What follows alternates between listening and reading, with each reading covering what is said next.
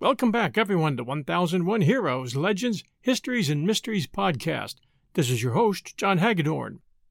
Our story today, The Ghost Children of the Tracks. This story is a really unusual story. What I've enjoyed most about researching it is the hundreds of reported eyewitness encounters that tend to support the story, and we'll share some of them as we go forward. This story, as you'll find out, has an interesting twist. We're headed for Texas, so dust off that Stetson and let's head for the southwest corner of the Lone Star State, specifically San Antonio. Just south of San Antonio, near the San Juan Mission, you'll hit the intersection of Cheyenne and Villamane, and there, on Cheyenne Road, you'll find the railroad tracks that are key to this story. They look like any other railroad tracks, except that this crossing, people have been saying, is haunted. This railroad crossing, they say, has a history. In fact, the crossing has become a notorious urban legend based upon a real accident that took place back in the 1930s. I posted the San Antonio newspaper headline over at our 1001 Heroes Facebook site. The newspaper is the San Antonio Express. It's dated December 2nd, 1938, the day after the actual accident, and the headline reads, "Bus train death toll could go as high as 30. So the accident involving a school bus and a train happened. But there's a twist to this legend and story, and I'll share it towards the end. Those of you who check out the newspaper story at our 1001 Heroes Facebook site will see the twist. You'll find that there are two stories, the legend and the real story. But first, the legend. Apparently, when it came to the railroad tracks, the bus stalled out. Likely the children on the bus were doing what children do, making lots of noise. It was just a few weeks before Christmas. The bus driver frantically tried to restart the engine but couldn't, and had to watch helplessly as the train barreled down on them. The engineer of the train desperately tried to brake the train, but failed to stop it in time, and the train hit the bus broadside, splitting it in two, and carrying the back half some distance down the tracks. According to this version, and we'll call it version 1, 10 students and the bus driver were killed, and many others were badly injured. Another telling of this legend takes place during the 1930s, or 1940s depending on the account, and according to this variation, a bus carrying students home from school was heading toward the intersection of Villamane and Cheyenne. When it came to the railroad tracks, the bus stalled out. The bus driver then noticed a train barreling down on them, and the driver rushed to get the children off the bus, but there wasn't enough time, and the train crashed into the bus, killing 10 of the students and the bus driver as well. Another version, found in Weird, Texas, explains the legend more suitably, but begins much in the same way.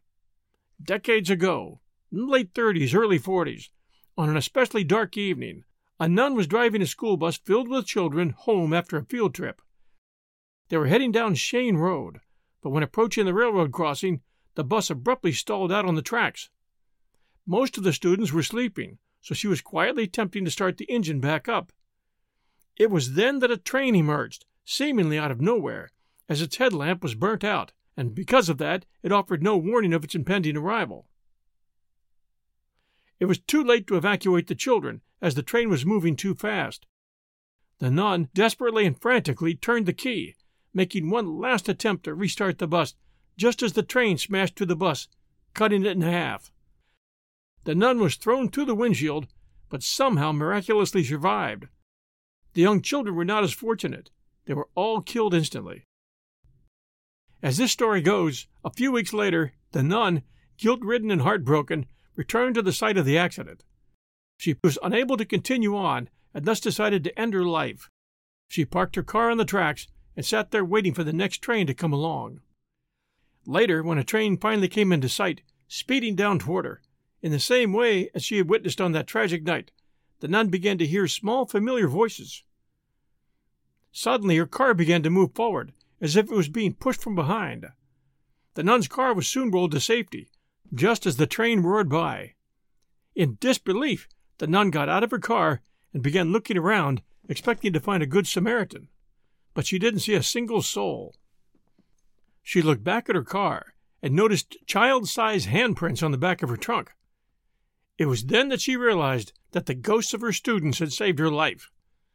The nun was then blessed with a newfound purpose in life, and she opened a school for orphans. She taught there till the day she died. That's version 3. It is said that to this day, if anyone parks their car on or near the railroad tracks at Shane Road, ghostly children will push the vehicle to safety, as they're determined to make sure that no one meets the same gruesome fate that they suffered. This urban legend has grown so much over the years that tourists travel from all over the country so that they can bear witness to this phenomenon at the railroad crossing on Shane Road. Some will sprinkle baby powder on the back end of their car so that they can more easily spot the handprints after their vehicle is pushed off the tracks, just as the nun's car was done so many years before. There are many versions of this urban legend. Some say that the students were children. Others say they were high schoolers. Yet another version of the story focuses on the guilt experienced by the bus driver. In this version, a male who survives, this time by leaping to safety moments before the train hit the bus. 25 years later, this version has the driver living in Chicago and working as a school custodian. He tries, but can't escape the horrific memories and the nightmares they bring. This version is the brainchild of author Tim Tingle, who gives the driver a name, Alba, and lists the number of children who perished at 23. He also gives names to the children, Hispanic names like Roberto, Teresita, Adela, Stefan, Ignacio, and Rebecca. In his story, the children return to haunt the tracks not only in San Antonio, but in Alba's room in Chicago, crying out to Alba, "Don't go," as he recalls opening the door to the bus just before jumping out. Tingle also creates a San Antonio side to the story, where every morning a mother named Hortensia wakens her ghostly grandson Roberto and walks him to the bus stop. We'll return to our story right after these sponsor messages. And now, back to our story. While the legend has its many skeptics, there are lots of accounts that tend to support the legend. These are published at internet sites such as Yelp, Legends of America, and Reddit. Many tend to support the story that invisible forces actually pushed their vehicle up and over the tracks to safety. In reality, although most of the stories indicate that the tracks are on a slightly raised incline, the opposite is true. Actually, the approach to the tracks is slightly downhill, about 2 degrees. However, it's the horizon that gives the driver the impression that their vehicle is being pushed uphill. One person who tested the legend was Brenda Pacheco, a self-described paranormal expert. She writes, "I put my car in neutral, took my foot off the brake pedals, and the car moved. It moved quickly toward the tracks, up over the bump and down the other side, well out of harm's way." Pacheco also did the baby powder test. She writes, "I was so excited, I got out to check the back of my car, and there were the tiny handprints, plain and clear, and so tiny. The prints were so perfect you could see the lines of the palms and the swirls of the fingerprints." Another person's encounter at the railroad tracks. "I know many dispute the legend of the railroad track ghosts. However, I was witness to one very indisputable event there in my late teens, early 20s. Then she goes on to recall her experience at the railroad tracks. "I once went over in my convertible with a new parakeet in the car. The bird had been chirping happily until we staged the vehicle for the tracks, when suddenly his chirping was completely silenced. It wasn't until we left the area that he began to chirp again." Curious by her bird's reaction, she decided to try the baby powder legend out for herself. She writes, "I used the baby powder on my car. I had multiple small handprints. But these handprints did not belong to me, and I had no children anywhere around my car previously and was extremely meticulous about the appearance of my car." She then points out, when one washes their car with dish soap, oils from hands are removed, so no prints will remain. Many locals have claimed that you can hear the rumbling sounds of a train nearing, the steam whistle howling, and the screeching of wheels as if the train is grinding to a halt, but nothing ever appears. Nothing is there at all, except for the haunting chill of the night. A popular story that locals will tell you occurred not long after the horrific crash. It involves a woman who was driving down Shane Road late one night. As she approached the railroad crossing, she saw a little girl standing all alone on the side of the road. She immediately stopped, pulled over, and offered the girl a ride home. Once they arrived at the girl's house, the child was hesitant to leave the vehicle and head inside. The woman assumed that the girl must have run away from home after a fight with her parents. So she told the girl that she would speak to her mother. When the woman got out of the car, she looked back to give the girl a reassuring smile, but she'd vanished. The woman quickly reopened her car door, but no one was there. However, the seatbelt was still fastened. Another eerie account, which happened more recently, took place one weekend when a girl and a couple of friends made the trip to San Antonio to see the haunted railroad tracks. The girl took numerous pictures and emailed them to her mother. Their mother was shocked to discover that in one of the photos there appeared to be a ghost of a little girl holding on to her teddy bear. This one was posted at Yelp in February of 2013. The summer after I moved to the San Antonio area in 1995, my 14-year-old daughter came to visit. She had seen an episode of some television program detailing the ghost tracks of San Antonio, so she insisted that I take her to see them. I was driving a Dodge Dakota extended cab pickup at the time, so with my brother-in-law in the passenger seat and my daughter in the back seat, we set out to find the tracks, following directions from people who had been there previously. It wasn't tough to find, and in the middle of a summer work week, the area around the tracks really did seem deserted. My daughter had the whole routine we were supposed to follow memorized, but she forgot the baby powder. Regardless, I pulled up on the tracks as instructed, put the truck in neutral, rolled down the windows, since the AC would go off once the truck was turned off, turned the engine off, and we sat to see what would happen. The first thing I noticed, besides the heat of the midsummer day, was the ghostly sound coming from an adjacent property, which I subsequently determined were peacocks. If you've ever heard the racket a flock of peacocks can make, you'll know what I mean. Listen to it on YouTube if you haven't. Eerie. Humor and my daughter, we sat quietly for about 10 minutes with nothing happening. I was going to explain to her that the fact we were in the pickup truck could be the reason nothing was happening, since it was probably too heavy for the ghost children to move. Now, I kid you not, there was a sudden nudge feeling from the rear of the truck, almost like another car had come up behind us and given us a quick push. Nothing gradual at all, but an abrupt, forceful push that made our heads bounce back. We all spun around, expecting to see another car or something, but there was nothing there. If you're familiar with the site, you know that immediately after crossing the tracks, there's a sharp turn in the road to the right. So I had to refocus my attention on steering the truck as we rolled over the tracks towards the curve. As soon as I made the turn, I braked, started the truck, and we headed out of there. I have been back several other times, but never experienced the same results. Maybe the legend is true, and the ghost children target vehicles with kids in them, because my subsequent visits had only adults present. I visited these tracks several times as a kid, and with my own children. True or not, can't it just be what it is? Something that as a kid you will remember, and take their kids too. It's just for fun. No money involved. Just a silly idea that keeps some life into a story that will never go away. Much rather have my kids enjoy this simple thrill versus being on the internet or texting God knows what all night. This one from March 16, 2013. We just came back from spring break 2013 from San Antonio, Texas. I was a non-believer as well before I actually went. The first night we parked right before the tracks, truck off and in neutral. The vehicle was at a complete standstill for about a minute or two. Out of nowhere, I felt as if the truck was barely rocking. I have a rosary hanging from my rearview mirror, and it was also rocking. Then the truck started rolling across the tracks very slowly. Everyone in the truck was creeped out and wanted to leave. We were going to leave until we turned the corner and saw more cars. That gave us comfort, and we stayed and tried it more. That night we did get a handprint on the side of our truck, and a few on the tailgate.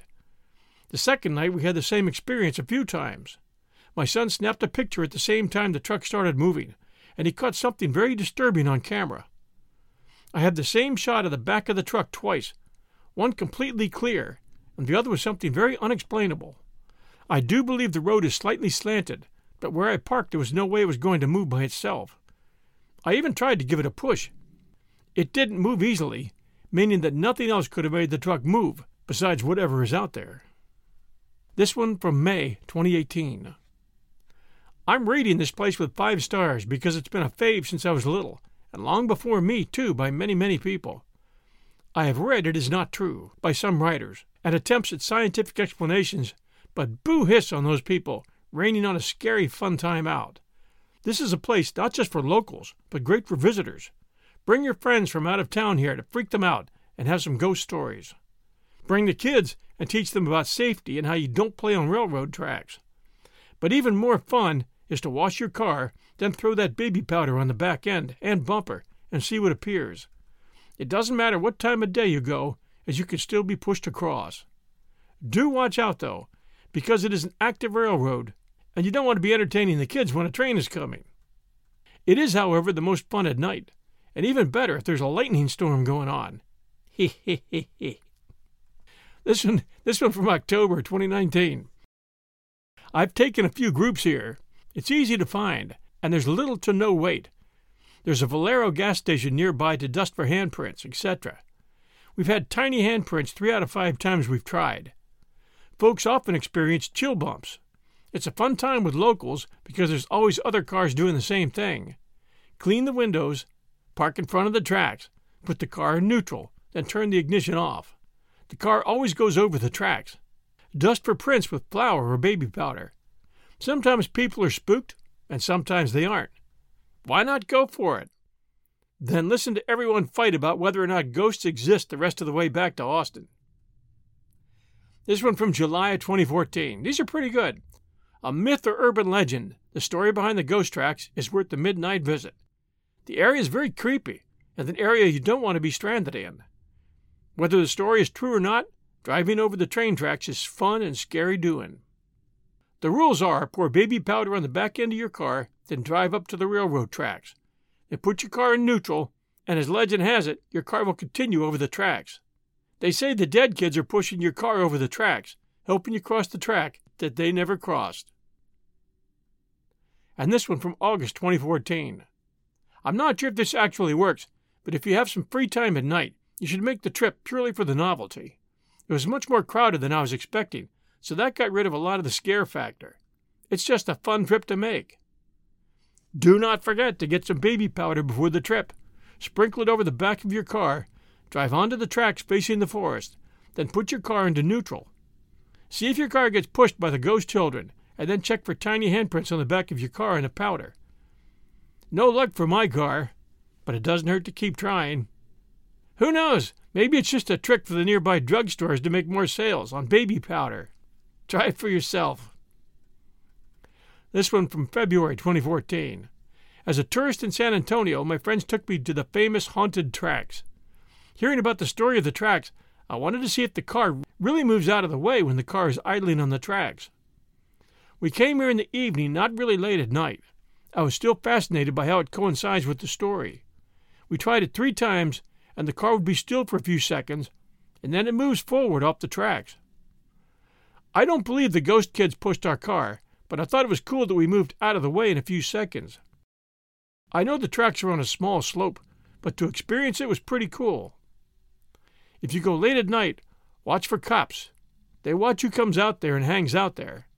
Also, the legend says to bring baby powder. After your car is pushed out of the way of the tracks, put baby powder in the back of your car, and they say you'll see the kids' handprints that pushed your car. We didn't have any, so we couldn't put that to the test. Try it if you're in the area. This one's from September 2015. The road's on a decline, and that's why you roll. Baby powder shows your handprints and anyone else who's touched the trunk lid. This has been debunked every year. You want a true haunted experience? Spend the night at the Menger Hotel in downtown San Antonio. This one from February 2009. I forgot about this place. This is a must-do while living in San Antonio. It's part of the culture. Also, it's an interesting place to meet other crazy people. It's a cool place to bring people and scare the living crap out of them. The truth has been debated in San Antonio, with both residents and law enforcement officials weary of the legend.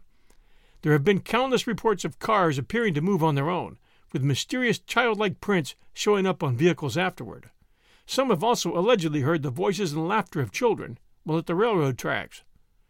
Not to mention, the city really doesn't want locals or tourists experimenting with their cars near a railroad crossing, which apparently does not have a warning light or crossing bars.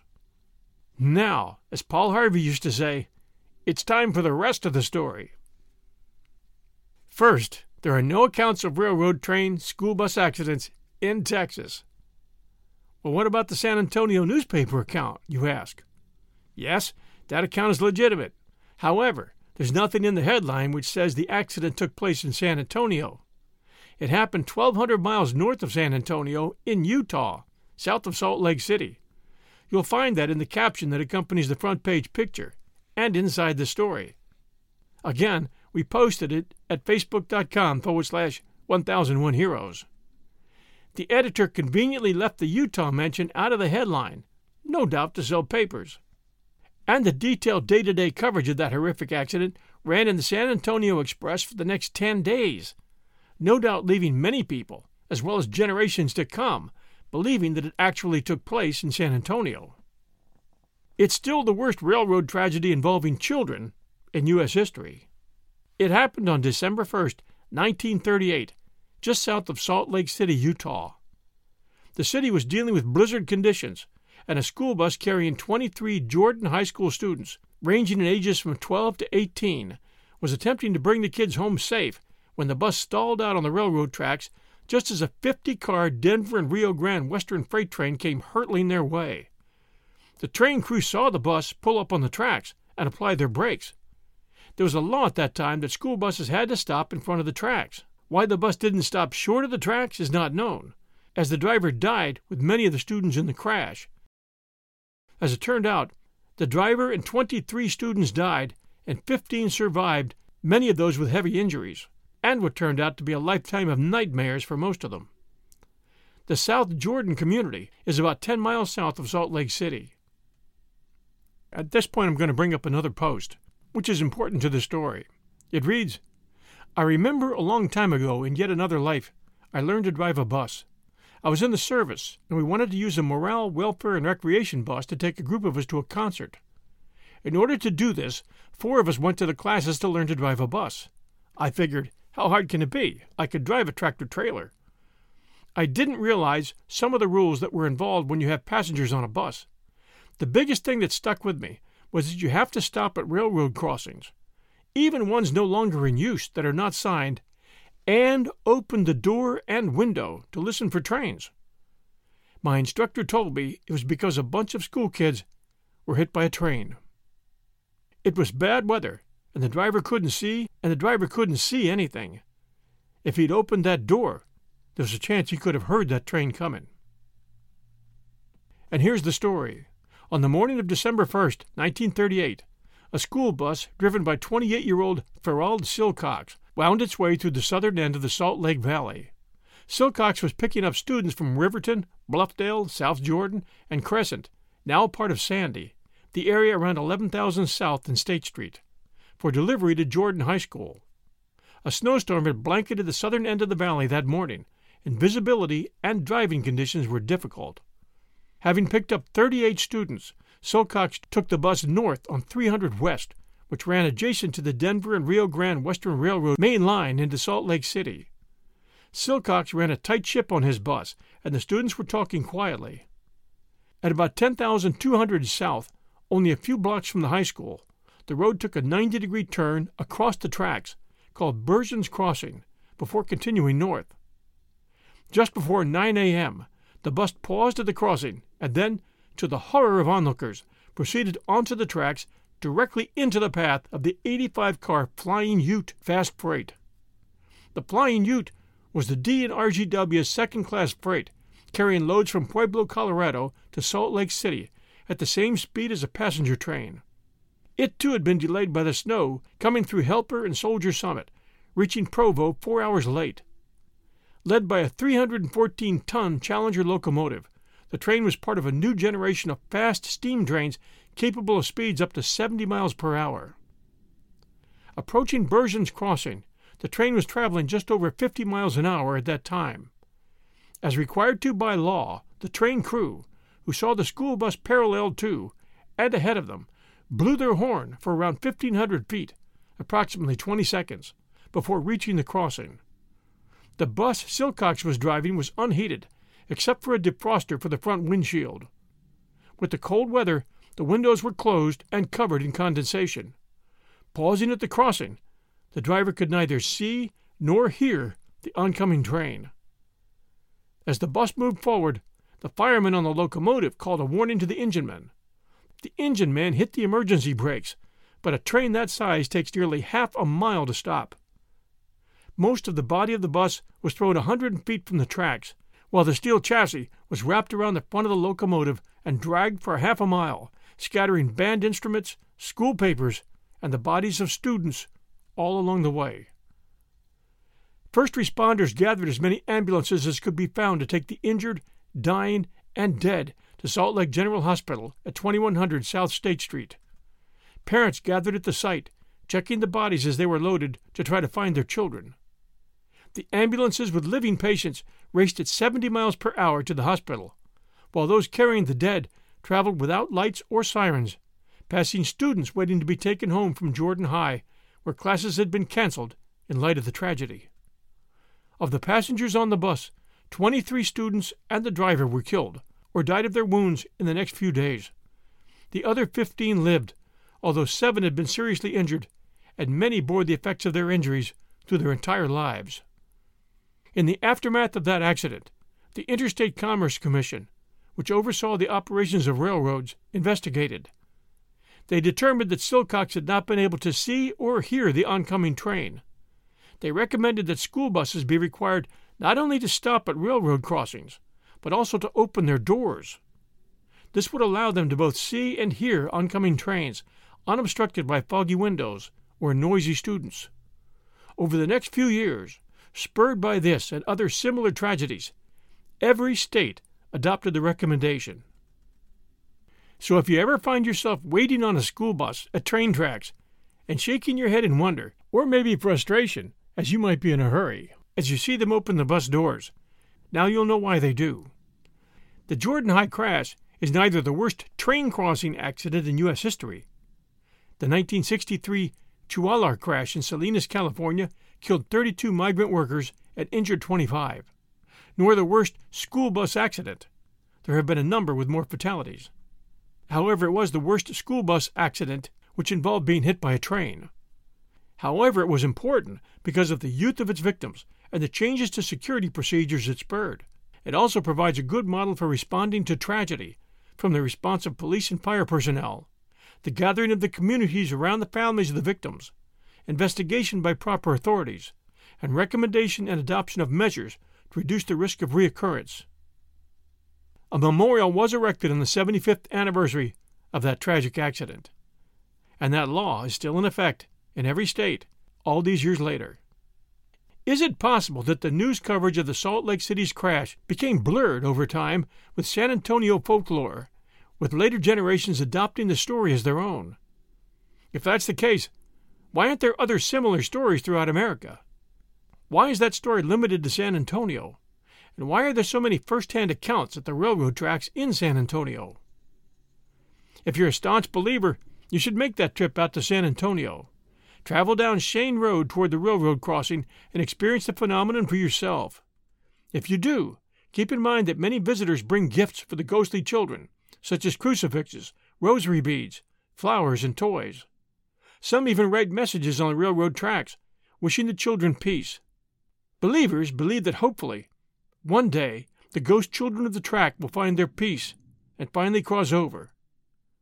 But if you really want to commemorate the dead, head for Salt Lake City. There are no ghostly legends surrounding the dead from Jordan High School in 1938. You don't need to bring flowers or crosses, and you don't need to dust your back trunk or bumper with powder. There is a memorial located at the crossing where that bus was pulverized.